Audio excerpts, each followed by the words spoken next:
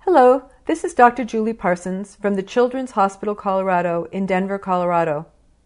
Welcome to this educational activity on spinal muscular atrophy, focusing on the role of gene transfer therapy. Today, we will review clinical data for disease-modifying therapies for SMA and how to apply that evidence in your clinical practice. We'll also talk about spinal muscular atrophy management considerations in patients treated with disease-modifying therapies.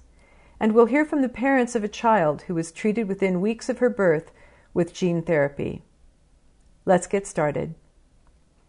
Spinal muscular atrophy is an autosomal recessive disorder that affects the motor neurons whose cell bodies live in the spinal cord. The incidence of spinal muscular atrophy is about 1 in 6,000 to 1 in 11,000 live births in the United States, with a carrier frequency of about 1 in 40 to 1 in 60, which is very similar to that of cystic fibrosis.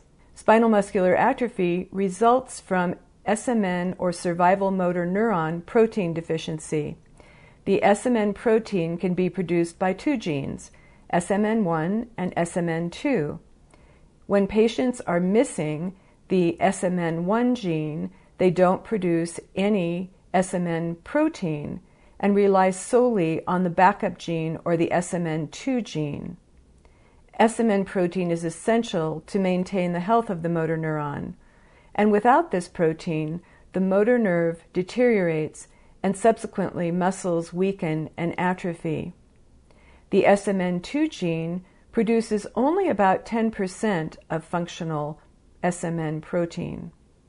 Spinal muscular atrophy was historically classified based on the age of diagnosis and the maximum level of motor skill that was achieved. We've altered this classification a bit in the last years and now talk about babies who are non-sitters or sitters or walkers. The age of onset of diagnosis still holds fairly true in that the most severe phenotype, or the type 1 patients, are typically diagnosed less than 6 months of age because of symptoms, while the ambulatory patients, or walkers, are diagnosed more than 18 months of age, and some actually into adulthood. It's very important to understand that the SMN2 copy number, or the SMN2 gene, contribution really affects the phenotype, and there is a correlation between copy numbers as well as functional abilities in spinal muscular atrophy patients. So for instance, the type 1 patients, or the most severe phenotypes, typically will have just 2 copies of SMN2, while the ambulatory patients will have 3 or 4 copies of SMN2. Certainly, the copy number and the amount of SMN protein also correlates with functional abilities with these patients and their achievement of milestones and lifespans. So for instance, prior to having disease-modifying therapies, type 1 patients might be diagnosed at birth, or again under 6 months of age, and 95% of them would die prior to 2 years of age. While the patients who had more SMN protein or higher copy numbers, for instance, the ambulatory patients, would certainly achieve and gain skills to a certain point and then begin to lose function over time. So the trajectory of SMA is dependent on the phenotype and SMN2 copy numbers. Prior to having disease-modifying therapies, we had supportive care, and which we still have. We still have supportive care. There have been 2 care consensus guidelines published in terms of how to provide comprehensive multidisciplinary care for patients with spinal muscular atrophy, the most recent guidelines being published in 2018. Our first disease-modifying therapy was FDA approved very late in 2016. But prior to that time, we really did look at supportive care such as non-invasive ventilation, tracheostomy, gastrostomy tubes for enteral nutrition, bracing or surgery for scoliosis, and use of a variety of mobility aids such as splints and walkers and wheelchairs. there are currently 3 FDA-approved disease-modifying therapies for spinal muscular atrophy: nusinersen, onasemnogene abeparvovec, and risdiplam. We'll get a little bit more into the specifics a bit later. It's very, very important, according to all of the clinical trials that have been done, with strong evidence supporting initiation of treatment with disease-modifying therapies as early as possible when a patient is diagnosed with SMA. Optimally, this would occur before there is symptom onset or more loss of motor neurons to maximize the patient outcomes. And we do know that based on animal studies that in the most severe phenotypes such as SMA1, that about 50% of motor neurons are lost prior to birth. This has led us to a newborn screening program. SMA was added to the recommended uniform screening panel for newborns in 2018, and happily 39 states to date have initiated newborn screening programs in their states, which allows us to identify and cover about 86% of newborns born in the U.S. It's extremely important to remember that this screening will not diagnose 100% of patients with SMA, just 95% of patients. So if there is a clinical suspicion of spinal muscular atrophy, additional workup is warranted to identify those additional 5% of patients. So what kinds of symptoms and signs do we look for when we're looking for a patient with spinal muscular atrophy? In infants, they typically will present with hypotonia. They have progressive, symmetric proximal muscle weakness that affects legs more than arms. They aren't really able to kick off of a table when they're lying down. It spares facial muscles, but often there is bulbar muscle weakness, so feeding and breathing is affected as well. There's weakness of the intercostal muscles with sparing of the diaphragm. So babies will typically have a bell-shaped chest with a paradoxical breathing pattern or quote-unquote abdominal breathing because of that sparing of the diaphragm. In younger children or latency-age children, we look at, again, proximal weakness, hypotonia. The bulbar and respiratory findings are initially a little bit less prominent. There are diagnostic algorithms for testing for spinal muscular atrophy. And so if there's a clinical suspicion of SMA, or certainly with the newborn screening, initially the testing will look for that deletion of the SMN1 protein. And then we do feel that it's extremely important to get copy numbers of SMN2, which will help us to identify the phenotype and go forward with treatment. Again, spinal muscular atrophy was classified historically based on genotype and how severe the symptoms are, but now we look more at the functional status of the non-sitters, sitters, and walkers. And then we have to factor in now the treatment response, where either there's a continued decline, there's no change, or there's improvement. Currently, there are 3 FDA-approved disease-modifying therapies for spinal muscular atrophy. The first drug approved was nusinersen in December of 2016. This is administered intrathecally. There are 4 loading doses given on days 1, 15, 30, and 60, and then nusinersen is delivered quarterly for life. The indication is for all patients, pediatric and adult patients with 5q SMA. Nusinersen works as a modifier of the SMN2 splicing. The next drug that was approved is onasemnogene abeparvovec, and the strategy is a little bit different for onasemnogene. Onasemnogene is an intravenous one-time therapy that works on replacing the SMN1 gene by a transgene in the motor neuron cells. This is carried by an adeno-associated viral vector that is trophic for motor neurons specifically. But onasemnogene is only indicated for patients under the age of 2 years. Risdiplam was most recently approved in 2020. This also works on SMN2 alternative splicing and is given as a daily oral medication. The indication currently for risdiplam is for treatment of SMA in patients who are more than 2 months of age, although there's a pre-symptomatic trial in place, and it may be that the indication will be changed in the future. As we talked about, the mechanisms of the SMN-directed therapies are a little bit different. So nusinersen is an antisense oligonucleotide that incorporates the exon 7 into the pre-messenger RNA, therefore producing more functional protein.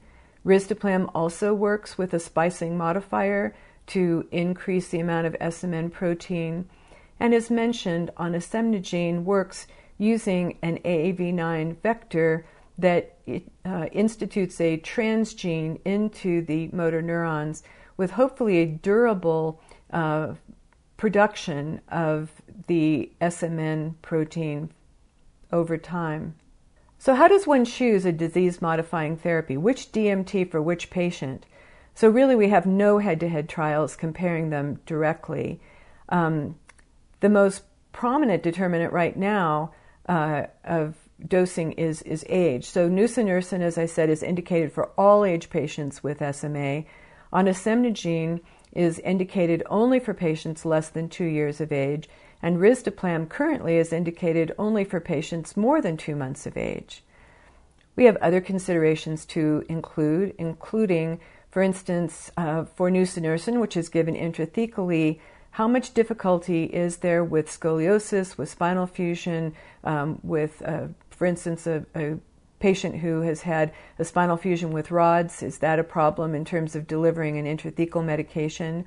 If a patient has liver or kidney disease, then that will influence which drug is given. Onasemnogene tends to be hard on the liver. There's a immune response that we see that can be significant. And we are not able to give onasemnogene in patients who have an elevated AAV9 antibody titer. And so there's some patients who will need treatment with nusinersen or risdiplam as an alternative. And then if a patient has thrombocytopenia, they would not be treated with onasemnogene. That's one of the adverse events that we see in that with use of that medication.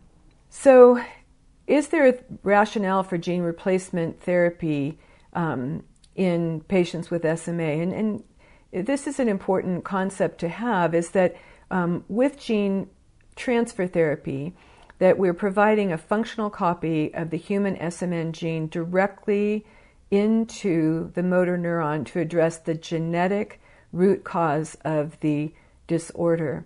So onasemnogene does increase the functional protein in motor neurons, which prevents the cell death and halts disease progression. As noted, onasemnogene uses an adeno-associated viral vector. The viral vector does not cause disease in humans. The AAV9 serotype does cross the blood-brain barrier, so it targets cells in the central nervous system as well as the motor neurons. And as you know, motor neurons do not divide, and they live for long, extended periods of time. So the concept is that a single administration may permit continual transgene expression in spinal muscular atrophy.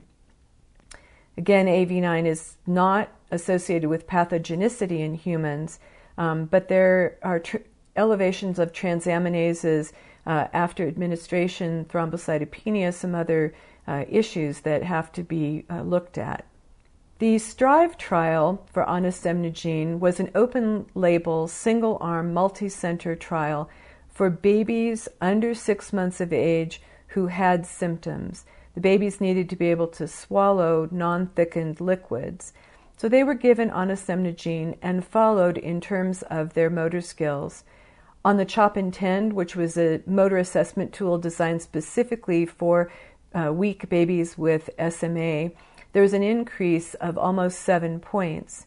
after a month. And after 14 months, there was an increase of 23 points. And again, remembering that initial trajectory for patients with for type 1 SMA who would have a rapid decline after diagnosis, this is unheard of. The primary endpoint of event-free survival, 91% of those babies were alive and free for permanent ventilation at the 14-month age. And babies were able to sit more than 30 seconds at 18 months, about 59% of them. And recall that in the natural history for type 1 SMA babies, they're non-sitters. They never have the ability to sit.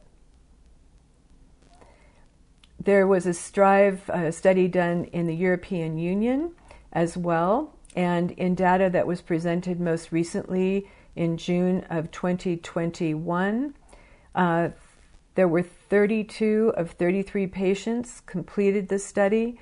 44% achieved the endpoint of sitting independently more than 10 seconds at any visit up to 18 months, and 97% survived without permanent ventilation. There were no new safety signals, and it's of note that some of the patients in the EU had more severe disease at presentation than those for the STRIVE study in the US. Again, these are remarkable outcomes. There was also a study that was done called the SPRINT study, and that study was done in babies who were pre-symptomatic. The babies were treated under 6 weeks of age, and the babies were fairly evenly divided. About 14 had 2 copies of SMN2, 15 had 3 copies of SMN2. And these babies were followed looking at their outcomes and are continued to be followed at this time. So there were differences depending on whether the baby had 2 or 3 copies in terms of their outcome. But for the primary endpoint, we were looking at independent sitting, and for the 3-copy babies, independent standing, and then looking as well at breathing, attainment of milestones, and weight gain. With the outcome results looked at in 2019, there were 8 out of 14 babies were sitting independently, 4 out of 14 were walking independently, and there were all the babies who gained more than 50 points on the CHOP INTEND with the 2-copy babies. The 3-copy babies performed a bit better. So in the data that was presented at the European Congress in 2021, 100% of these babies met the primary endpoint of sitting independently more than 30 seconds. Almost 80% reached the milestone at a normal developmental age. Again, amazing. About 80% could stand independently, and 64% could walk independently. 100% of them had no ventilatory support at 14 months of age. And nearly all of them met the additional secondary endpoint of weight maintenance without G-tube or enteral feeds. All patients experienced at least one adverse event after dosing, but there were none that were serious treatment-related adverse events. There is data now that is being collected through a variety of sites for looking at what's happening in the real world. So we have wonderful pharma studies for small numbers of patients, but individual sites and individual groups are beginning to report on outcomes based on their sites. And these reports are reporting 5, 6, 10 patients in terms of what's happened. Again, they're not standardized. It's a little bit more difficult to make global conclusions, but I think it's important that we begin to look at the real-world data now. In terms of deciding which disease-modifying therapy to use, the model of shared decision-making is very important. Again, we don't have head-to-head trials. All we can do is to share the data that we have with patients and families so that they can make an informed choice about which disease-modifying therapy to use. So clinicians, patients, caregivers all have a variety of considerations that they weigh when making treatment decisions. Individual health status, experiences, goals for the patient and family influence what they understand to be meaningful changes or what their benefits are and what the acceptable risks are from a therapeutic agent. We always have to come back to having realistic expectations for all of us and to review those expectations with the main goal being to maintain a level of function in these patients because this is a neurodegenerative disorder and we would expect decline over time. If we have more benefit than that, we're always absolutely thrilled. There are some practical challenges related to treatment and follow-up. For instance, how close are they to an SMA treatment center? Do they have the ability to follow up closely with the therapy that is given? So lots of factors that we look at in making a choice. So to provide the family and caregiver perspective on receiving and responding to an SMA diagnosis, we're going to hear from Erin and Jason, who are parents of a baby with spinal muscular atrophy. Yes, so her pediatrician called and let us know that what popped up on her newborn screening was the SMA. So I was first confused and then trying to figure out the severity of the diagnosis because obviously we're not doctors and we've never heard of this because she was a perfectly healthy baby and we were having a really awesome day. So to hear that news, I guess, shocking. And then that led to devastation once we found out, what it was. The most helpful thing for us, well, for me specifically, was they told us not to go online and don't Google stuff.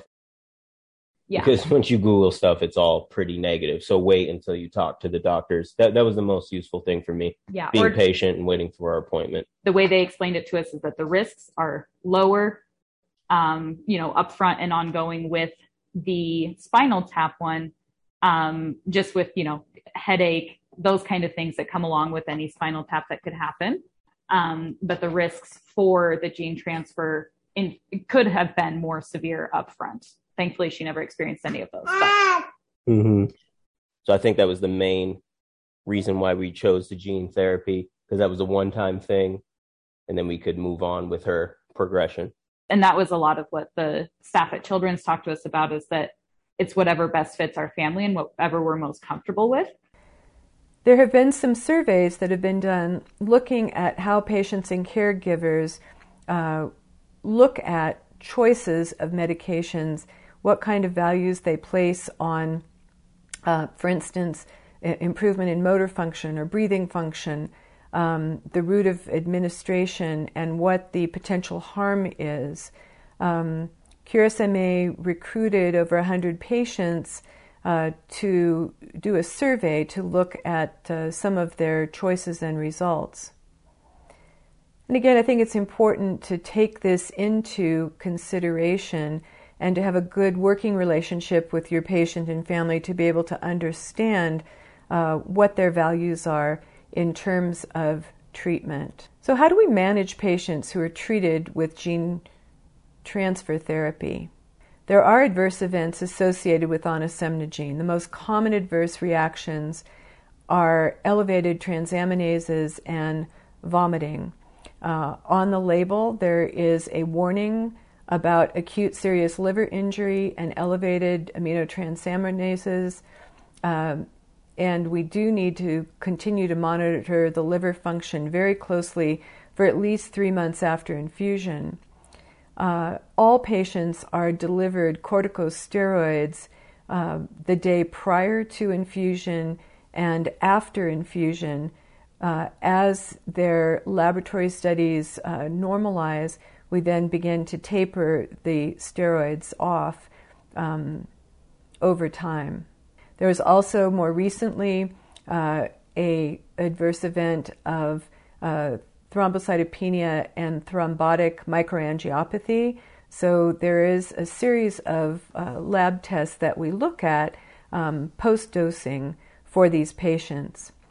So we recommend that looking at liver function, that at baseline, besides a clinical examination, that there's AST, ALT, total bilirubin, and prothrombin time. This is reassessed weekly over the first month, and in months 2 and 3, assessed every 2 weeks until the results return to being unremarkable. In general, patients will have an elevation in transaminases. The serious liver injuries tend to occur more between 6 and 8 weeks. Troponin I levels are monitored as well, looked at baseline, measured weekly for the first month, and monthly thereafter until they return to baseline. Platelet counts are looked at for the thrombocytopenia, measured at baseline, weekly for the first month, and month 2 and 3 measured every couple of weeks until return to baseline. The TMA diagnosis has tended to occur early, within the first week or two after treatment with onasemnogene. The multidisciplinary care center and care considerations make a huge difference in terms of treating patients with spinal muscular atrophy, and this hasn't changed even with the wonderful disease-modifying therapies that we have available. So SMA requires extensive multidisciplinary care. Typically, it's coordinated by the patient's neurologist. We have trained examiners, physical therapists, or physiatrists to assess strength, the range of joint motion, function at typically 6-month intervals, although sometimes more frequently. And we're very proactive with physical therapy care to help influence the trajectory of progression. So the goals of rehab and all the interventions we use are really individualized for each patient. As we are treating patients now with disease-modifying therapies, we don't have a natural history anymore to go on, so we really need to examine patients and to look at them proactively and comprehensively to help us understand new phenotypes and what new issues are coming up that we need to address. So for long-term follow-up, it's always important prior to therapy to counsel families regarding the importance of long-term multidisciplinary care. Even when the patients appear to have minimum symptoms, we really need to have their partnership prior to treating them to make certain that we do have the ability to follow patients over the long term. We encourage participation in registries that really can provide a lot of insight on long-term durability and safety of treatment. Spinal muscular atrophy is still a rare disorder, so we need to have national and international cooperation in these regards. There may be interventions regarding respiratory care, rehabilitative therapies, orthopedic management, nutritional management, all of which are important contributions to the health and well-being of our SMA patients. Let's hear again from Erin and Jason, who reflect on how they and their daughter are doing nearly a year after she received gene transfer therapy. Yeah, so her follow-up with Children's was once a week for a little while with the blood draws and all of that, just to monitor how all of her, like her liver and her heart and all those things were doing after the gene transfer. And then it went on to every 2 weeks, and then I think every month. And then now we are currently on a 3-month follow-up, but they said that they'd probably move us to every 6 months because she's doing so well. There's no guarantee of what will happen. But from what her early days looked like and the fact that she was treated at 19 days of life and all of that stuff, they have said that her prognosis looks very good and comparable to other kids that they've seen kind of walking and running around their clinic when they come in is what they say that their hopes are for that. And then whenever her physical therapist met with her, she said that, you know, all of her strength, all of her coordination, all of those look like a typical kid. I think one of the most important things that we have done is not associated her life with SMA. We have that luxury because of the newborn screening and the early intervention, and she's doing so well. But not making her entire life about her having SMA, just letting her be herself and being happy for the things that she does do when she does them, all of that. She pretty much said what I would say, just being patient and taking it day by day and not really letting her life be defined by SMA is a really big thing, and comparing her to herself and not really anyone else. It's just being really happy with her achievements as they come. every time we go in, we have to fill out a survey, like a quality of life survey type thing for that study, which basically just asks if she's like too tired or in too much pain to do typical things. And we haven't had to say yes to anything yet. So that's exciting. So what do we look at in the future? Well, current studies are exploring expanding use of gene replacement therapy to patients at older ages and stages of progression. Another area of research is the combination or potential combination for therapies including nusinersen and onasemnogene. There are 2 trials using intrathecal onasemnogene that are being explored and undertaken to see if we can have positive outcomes in older patients who are not able to tolerate the increased viral vector load of onasemnogene given intravenously. And then combination therapies is something that patients and providers ask about. There are a couple of, again, site-specific reports of patients who've been treated with 2 agents. And there are some promising results, but again, small numbers and single-center reports about these therapies. There is a trial that is being done looking at patients who have initially been treated with onasemnogene followed by nusinersen, and that study is currently enrolling, so we should have some data from that one eventually as well. We have to look at real-world experience with these combination therapies and collect these small numbers of patients who are treated to see whether or not there is benefit to monotherapy versus combination therapy in SMA patients, and to see whether or not these combinations are safe. So what are the key takeaways? Spinal muscular atrophy is a progressive autosomal recessive genetic disorder which results from the loss of SMN1 function and deficiency of SMN protein. Spinal muscular atrophy severity varies and is influenced by the number of SMN2 gene copies. Disease-modifying therapies that have been shown to improve outcomes are available.